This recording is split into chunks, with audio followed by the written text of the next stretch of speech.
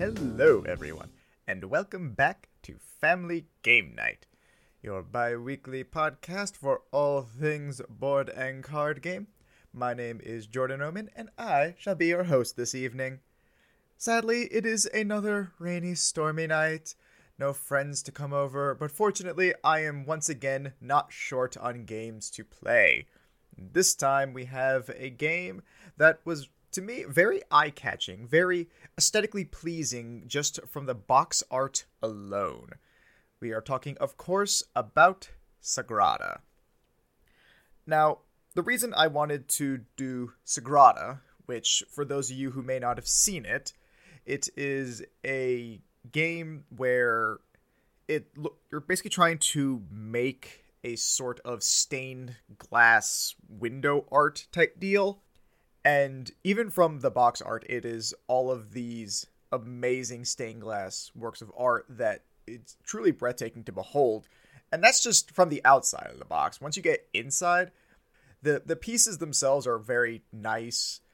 The little game boards that you have are made of good, resilient cardboard. The stock of the cards that are in there is very nice. It's a very well-crafted game. And so I had a very good feeling about this one. And so I decided to go ahead and pick it up. This game was actually first created back in 2017 and is made by Floodgate Games.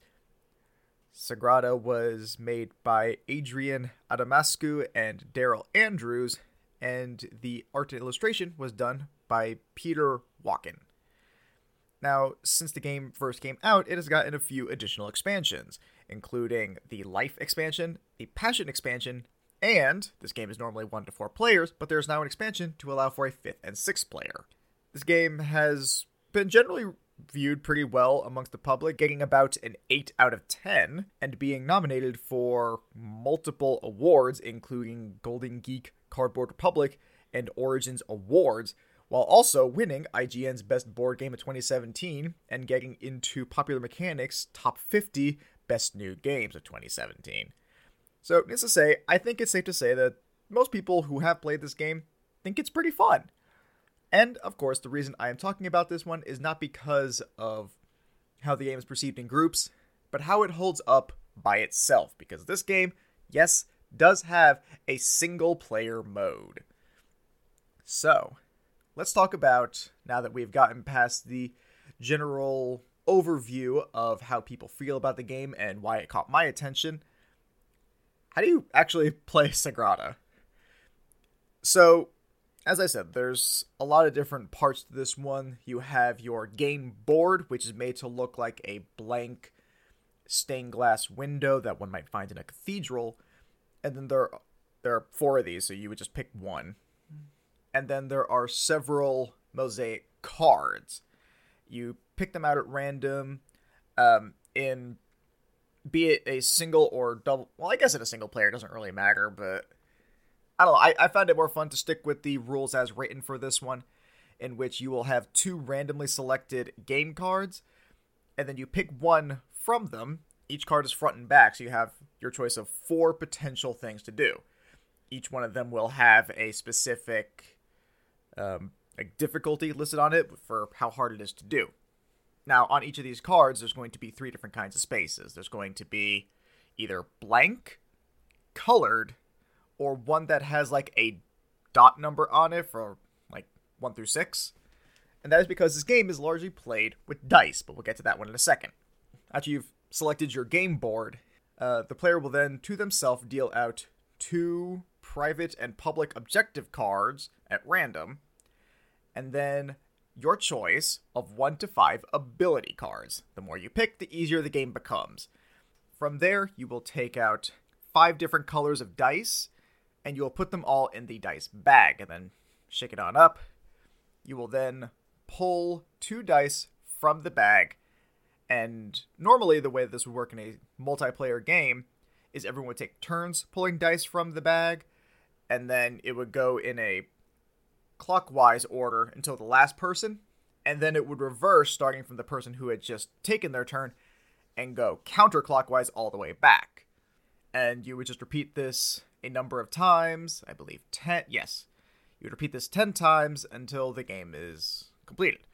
Now, when one takes their turn, for multiplayer, there's multiple dice that you take a different amount of dice than with single player, but for single player, he will pull out 4 dice and then immediately take 2 turns. For a turn, you may either take one of the dice from your dice pool and put it in an appropriate space. You may use a power or one of your ability cards. Normally that will cost a different resource than there is for multiplayer. They have like these little tokens that you'll use to keep track of that. But in this case, you'll just use a die of the corresponding color for that ability, or you can just do nothing and pass. All your remaining die are then placed at the round counter that you have as its own separate piece. After 10 rounds, you need to be able to beat the goal score, which is the sum total of all of the dice used to track your rounds. So the way it's going to work is that when you have your dice pool, in order to put one on, since the dice will be pre-rolled in your pool, you take a die that either has the associated number on a piece, the associated color on a piece, or you can put any die in a blank spot, and then you want to try and fill out as much as you can. You gain points for how close you were on it. Your private and public objective cards are going to determine how many points you're able to get. I believe you can only have one private card active, but you can use both public cards. And because they're pre-rolled, you're going to be putting each of the die that you have. Typically, you'll have about 2 die and put them back at the counter, and then whatever is on them is going to add up to your goal score that you need to beat. So, with all that in mind, I thoroughly enjoyed playing this game. It is unbelievably fun trying to be strategic with what die goes where, and trying to make sure that you give yourself the best possible chance of beating the goal score. Now, to give you a little bit of insight as to what my own personal experience with this was, I played 2 games by myself. The first one, I largely didn't fully understand what I was doing, and it wasn't until about halfway through that I fully realized what I was even attempting to do. Because you have so many different objectives that you need to meet, the way that you try and build out your board is going to vary wildly. You would think that the more difficult thing would be to fill in the spaces that have to be filled in with a certain thing, be it color or, as it refers to it, shade, but number value. But the white spaces are actually the trickiest part, because those are the things that you need to make sure. Those are basically the parts where you can apply the strategy to. You have a certain amount of levity with the other ones, but those blank spaces are whatever you need them to be, or whatever you can afford them to be.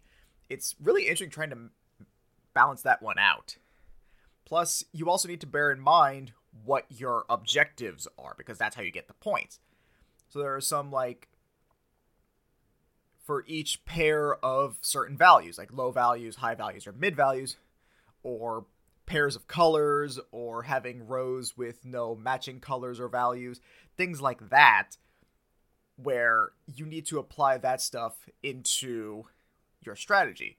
And for me, this really shone in the second game that I played, where I did actually lose, because this was just pure coincidence, but it happened to come out to one of the hardest things I've ever had to try and figure out how to do, which was I had an objective card for low shades, or low number values, which, unfortunately for me, meant that I was mostly trying to put low values on my board, and then the higher values kept going into the goal score, which meant I had a higher goal score I needed to beat because there were larger numbers adding into the sum.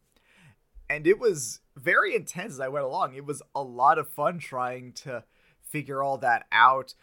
I'm a very strategic person by nature, so I love trying to find the best possible solution for that, try and see how many steps ahead I can figure out what my game plan is going to be. It was very enjoyable trying to figure all of that out. Plus, since I am a huge D&D advocate, I thoroughly enjoyed getting to play with all of the colorful dice and put them into the little pieces, trying to make the numbers work as best as I can.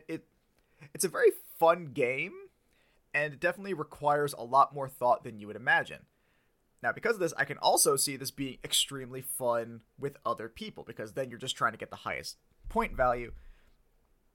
But if there's this much strategy involved with just doing single player, I can only imagine what it's like having to compete against other people rather than just the objectives of the game and how well that may work in your favor.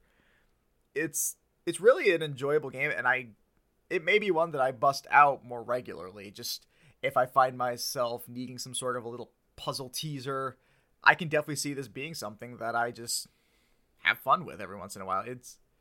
I really need to hand it off to Floodgate Games. They really did make a fantastic game here. I'll probably end up getting the expansions for it because I just thoroughly enjoyed it that much.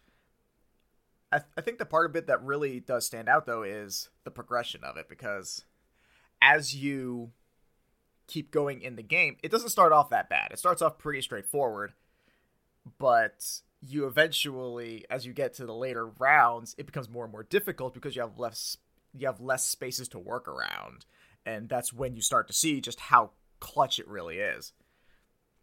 There's also the aspect of the ability cards, which I forgot to mention a while back. The ability cards add a whole other level of strategy, because they can do things like re-roll the dice to give you different values, or allow you to move pieces on your board that you realize aren't working out the way that you thought they were.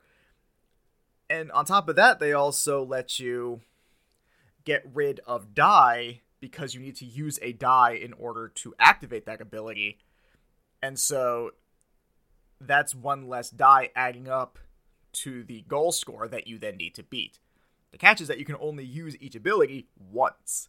So once you use that ability, it's gone from the game. So there's a part of it where you want to use as many of the abilities as you can, but then you also won't always be able to. So it's just it's so many things moving at once in a way that comes together perfectly. There really doesn't feel like there's anything horribly out of place with this, and the game just works exceedingly well. I love this game to death. It is easily one of my favorite single-player games, and I think that's really all I have to say about it. I'd love to play this game with other people too, but at the very least, I know I can have fun with this one on solo rainy nights. But that's just my opinion. If anyone out there has played it, what do you think about it? And if you haven't, has this gotten your interest into potentially trying out a new game? Let me know what you guys think on my social medias. You can follow me on Facebook at Family Game Night Podcast, or on my Twitter at Family Game Night 2. That's Family Game Night. Get rid of the T on night and add the number 2. I will be posting up my next episode in a couple of weeks with another guest. And until then, I will catch you all at the next Family Game Night.